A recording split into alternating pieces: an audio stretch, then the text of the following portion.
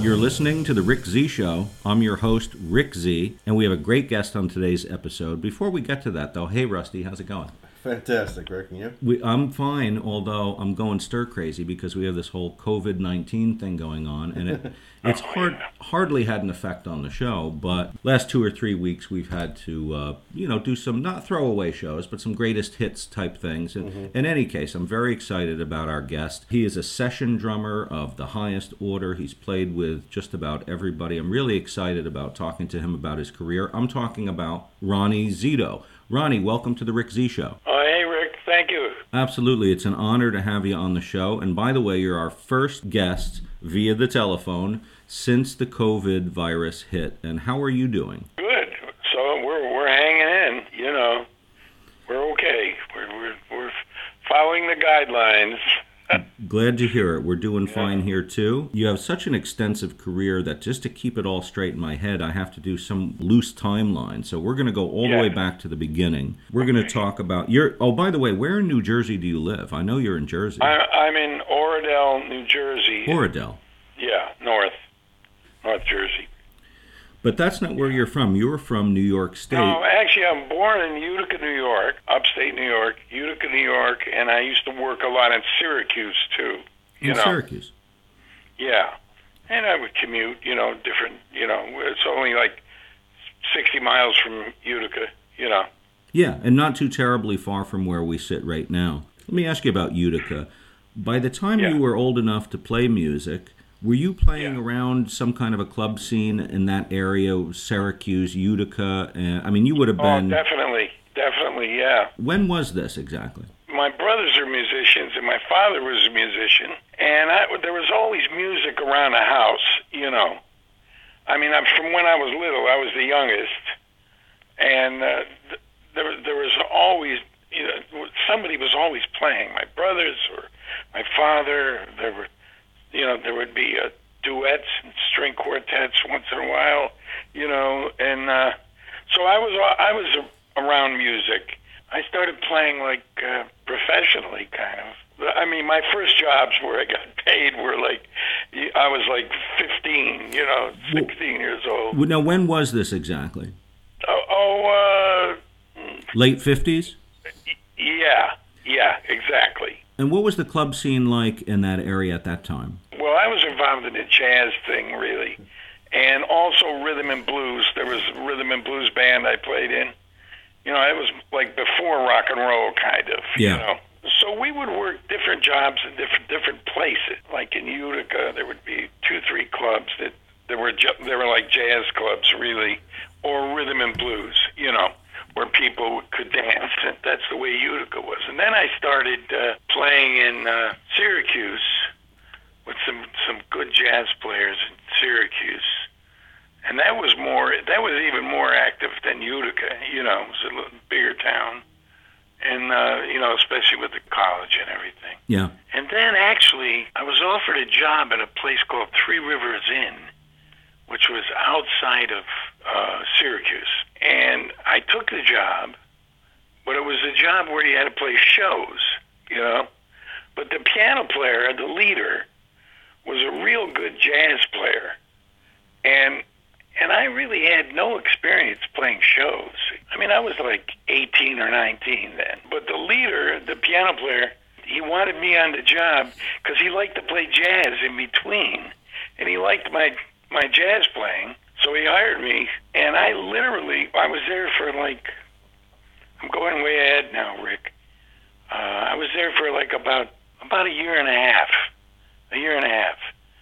And I got a lot of experience there. They used to bring in name acts, Sammy Davis was working there, and Nat King Cole, and then I'm going ahead now to Bobby Darin. Bobby Darin came in, and I played for him. A lot of people had their own drummers, but when he came in, he didn't, and I worked with him for about 2 weeks there, and then he offered me the job. He wanted me to be his drummer. I heard you made your first recording at 17. What were the circumstances surrounding that? I was working with a collegiate jazz group. We won a contest. This was before I went into that job in Syracuse. the Reese Markowitz Quintet, and it was a bunch of college guys. I was the youngest, so we won a contest. That's what it was. Yeah, and the prize was to go to New York, play a week at the Cafe Bohemia, and do an album. That's what our prize was. Do you remember the session that you did? Yeah, sure. And some of the guys, Nick Brignola, great baritone player, was in the band. But we were all real young, and Reese Markowitz was the leader. Do you still have the record? Yeah, I do. I think I think I have it in vinyl, yeah. To be a session guy, you've got to not only be really good, but you've got to find some ways to break into that business. How did you get into being a session person? Was it a series of... it really, when I was with Bobby Darin, I was with him for 4 years, and I did some of his records. He wanted me on some of his records. So that's how I kind of started. And then my brother Torrey, who's a real good writer, music writer, arranger, who's passed away, I worked with him somewhat in New York when I was in New York. But I was in and out of New York because I was traveling with Bobby. Anyway, that's how that came about. Are you a schooled player, Ronnie? Do you have a degree in this? That's a good question. I always say, boy, I wish I went to music school or something to this day. But I got so much experience on the road and playing with different people. I worked with Peggy Lee for a while, Andy Williams. Lionel Hampton. I did a record day with Lionel Hampton with Chief Tommy Flanagan and Bucky Pizzarelli was on it. A lot of greats. Milt Hinton, really good players. Well, this was your college. That was it, man. It was like every time I played, I would learn something. Well, you were playing with legends. That doesn't hurt. Well, that's the thing, man. Yeah. You played with Herb Ellis too, right? Yes, I did. One of the greats.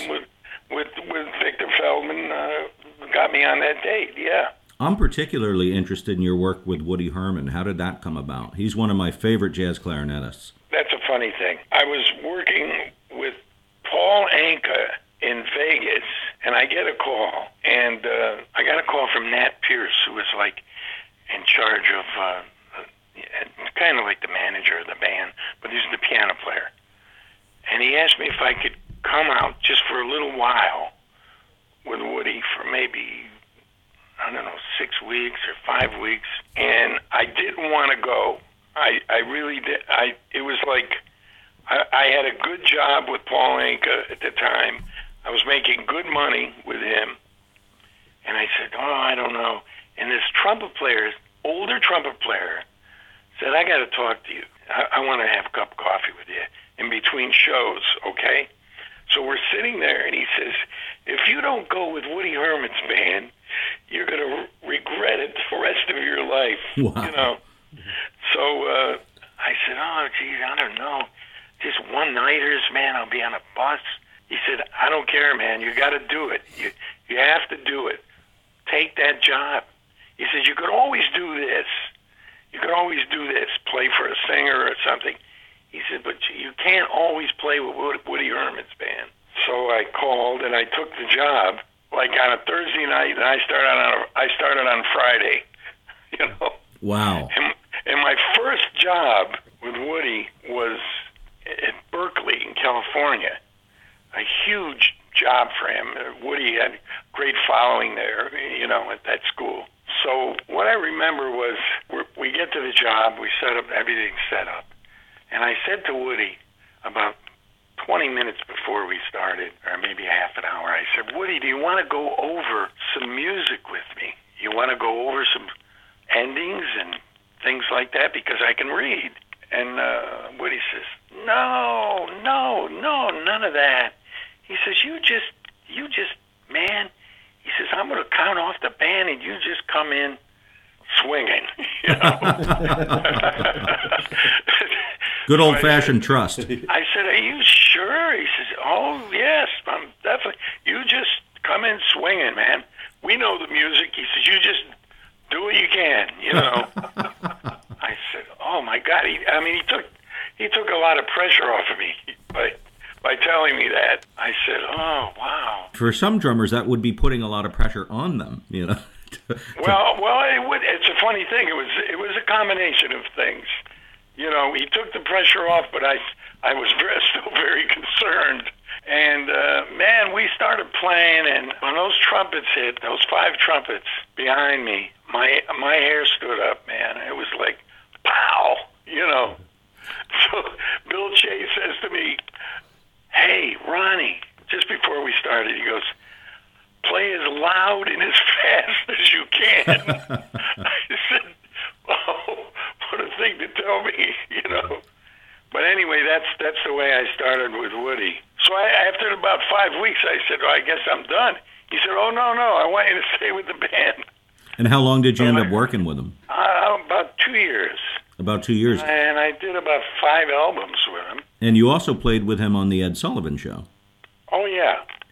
That's a very, very classic venue, to say the least, when you think of all the great artists that went on and the influence that they had on television. I'm sure that wasn't lost on you even at the time. No. I'll tell you what, why don't we take a listen to that right now?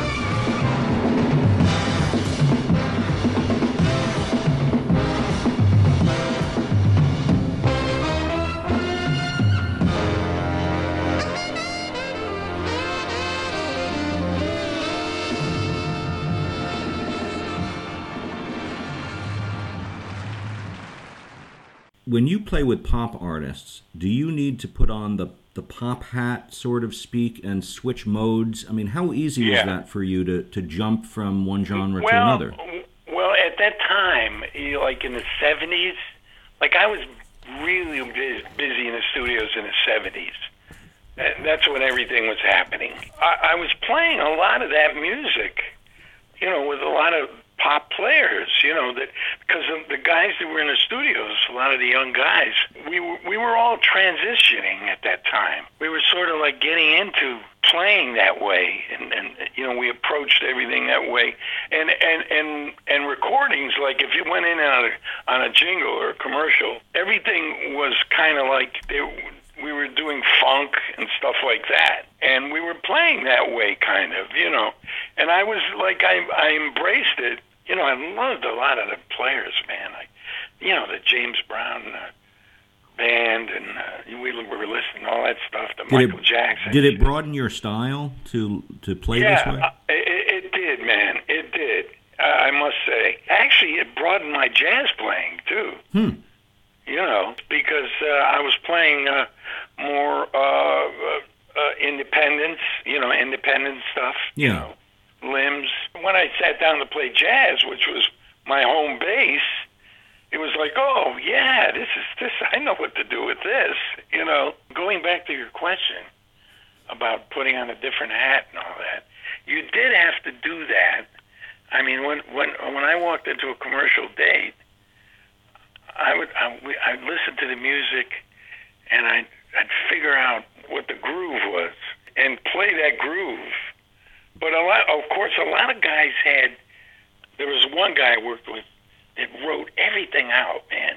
He wrote out the hands, the feet, and that was challenging. It was like, wow, and I had to read it like he wanted it. A lot of stuff might be hits with a film. Yeah, that was quite a thing. I'd like our listeners to know some of the pop artists that you worked with over the years.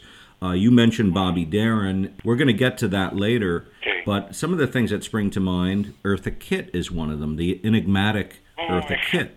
Jeez, I forgot about that, yeah. Yeah, you played on one of her albums, Back to Business. Yeah. Is that the name of it? Yeah, Back to Business. I don't even know. That's right.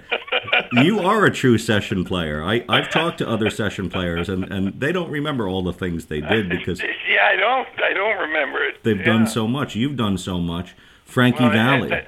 Frankie Valli. Yeah, Frankie Valli. Yeah, swear to God. He's another one, and Irene Cara springs to mind as well. Everyone Can See is the name of the album. Irene Cara, did she have a television show? I don't know if she had a television show. I know there was a TV show made out of the movie Fame that she was in. She may have been in the show. I don't really remember. I don't even remember that. She had a lot of big hits, I know that, but not necessarily off of that album. The reason why I bring it up is there were a lot of big session people on this album. You being one of them, Paul Schaefer, Hugh McCracken. I mean, it's a long list. Yeah. What kind of camaraderie was there between you and other session people when you do records like this? Granted, they weren't all in the studio at the same time, I realize, but you must have had some kind of a relationship accumulating people that you know in the same field. Oh, yeah. We did. I mean, that's why, I wound up, working with Barry Manilow, too, through Paul Schaefer, and producer, a singer that I used to work with. He was Barry Manilow's producer. Well, let's talk about Barry Manilow for a second, if we could, because it reminds me of my childhood. I listened to a lot of Barry Manilow. I mean, they were my sister Debbie's records, but our rooms were right next to each other, so I got inundated with Barry Manilow, and I grew to love him. It wasn't so cool to admit it at the time. No, I know. But I always respected him as a singer and a songwriter. Yeah, good musician, man. You're on the Even Now album, which I loved. Yeah. And you're also on Can't Smile Without You and many other hits. The one that intrigues me the most is Copacabana because it's so iconic, particularly the drums. Do you remember laying that down? Yeah, sure. That was in California. We did that in California. Did you have any idea what an enduring classic it was? Well, it's weird. We had no music, and Barry, there wasn't anything really written out, beats or anything like that. He would just stand at the piano, and he'd start singing. He'd say, "This is kind of like, listen to this, man," like, and he'd start playing the piano and start singing the tune, and we would just kind of like, he'd say, "But this is like, it's Latin, but it's not. It's more disco, in between." We talk about it, and that's how that came about. because we would just start playing with him. You just make it up in the studio right that, there. we did. That really worked. I mean, everything wasn't like that. Like, I mean, Swear to God was the band arrangement. There's a big band on it. Right. And that was all written out, the hits. But the groove, we knew what that was, when we heard it, you know. But the guys, we were all like plugged into each other, the musicians. We all knew each other's playing, and it was fun, man. When it was happening, you can't deny it. It was fun. Were you surprised at the success of Copacabana? Oh yeah. I was like, I couldn't believe it. And it's funny, I was doing a Broadway show for years. I've been doing it in Chicago, and somebody told a couple of the dancers, the guys, especially the guys, "Oh, Ronnie's on Copacabana," and they would make a big fuss. Oh yeah. Oh, absolutely. My God, you were? I said, yeah, well, that was a long time ago. Well, that's anyway. It. Now I've got to play it. I'm going to play Copacabana. This is the great Copacabana by the great Barry Manilow, and on drums, the great Ron Zito. Check this out.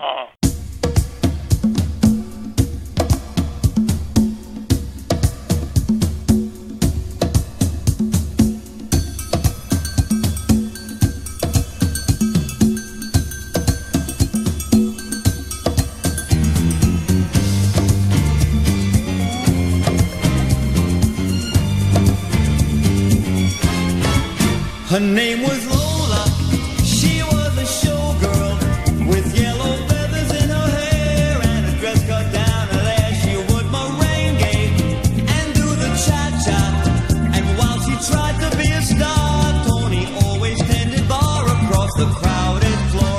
They worked from 8 till 4, they were young and they had each other. Who could ask for more at the Copacabana? Spot north of Havana, at the Copacabana.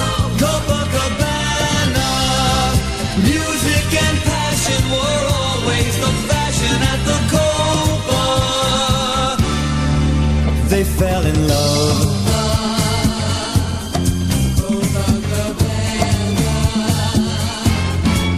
His name was Rico, he wore a diamond. He was escorted to his chair. He saw Lola dancing there, and when she finished, he called her over. But Rico went a bit too far. Tony sailed across the bar, and then the punches flew, and chairs were smashed in two. There was blood and a single gunshot, but just who shot who at the Copacabana? The hottest spot north of Havana. At the Copacabana, music and passion were always the fashion at the Copa. She lost her love.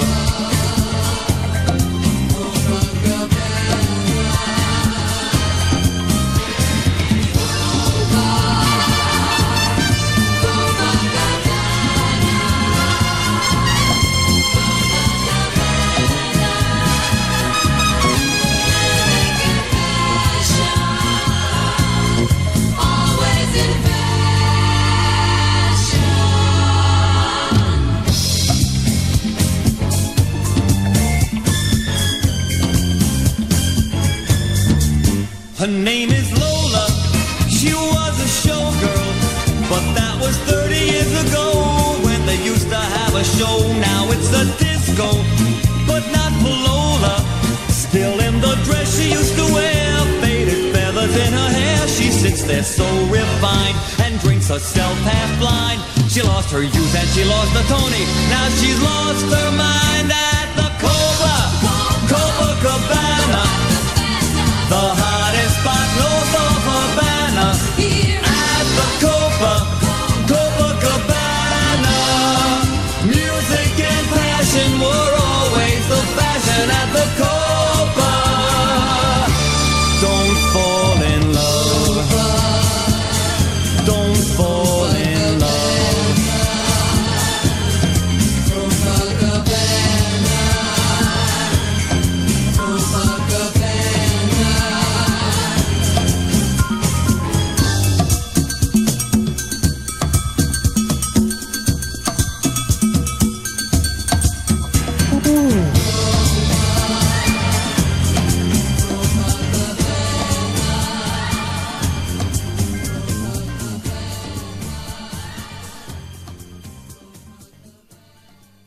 Do you remember working with Roberta Flack? Yeah, I do. She made that great album, Feel Like Making Love. Yeah. She produced that album, Ronnie. What was that like? I mean, I don't think I don't know if I was on that album. No, that was Idris, right? Idris Suleiman, a great drummer. I thought this was the album that you were on. I don't know. I'm playing on a couple ballads. Yeah. No. I know. Feel Like Making Love. That's Idris Suleiman. When you're in the studio, are you listening? Are you taking your direction from the artist or from the producer? Oh, both, man. Both. Yeah. Both. And how about? I mean, it's got to go past the artist. What they're asking for. Of course, the artist has the last say, really. Especially when it's a big name, man. If it's somebody who's just starting out, that's different. But if they're a big name, the producers pretty much listen to the artist. Yeah, I know Roberta Flack has produced a lot of her own material. Is it different when the artist is also the producer, or does that not make a difference? Yeah, I think it's different. Yeah. In what way? You see, when they're the producer and the artist, the producer that's in the booth just kind of agrees with them. It's like it says, "Oh yeah, okay. If you feel good about that, oh sure. Well, let's do another take." That's about all their job involves. I mean, they kind of agreeable with the artist. Yeah. Especially when they're a big name. I would think so. Yeah, a lot of producers would. I mean, if they're smart, they'll do that. But I mean, there were people like remember Tio Macero? Tio Macero, yeah. Tio Macero. He was pretty cool, man. I did this album with Bobby Scott. I don't know. You remember Bobby Scott? I've heard the name. He was a piano player, great singer, odd style, but great talent.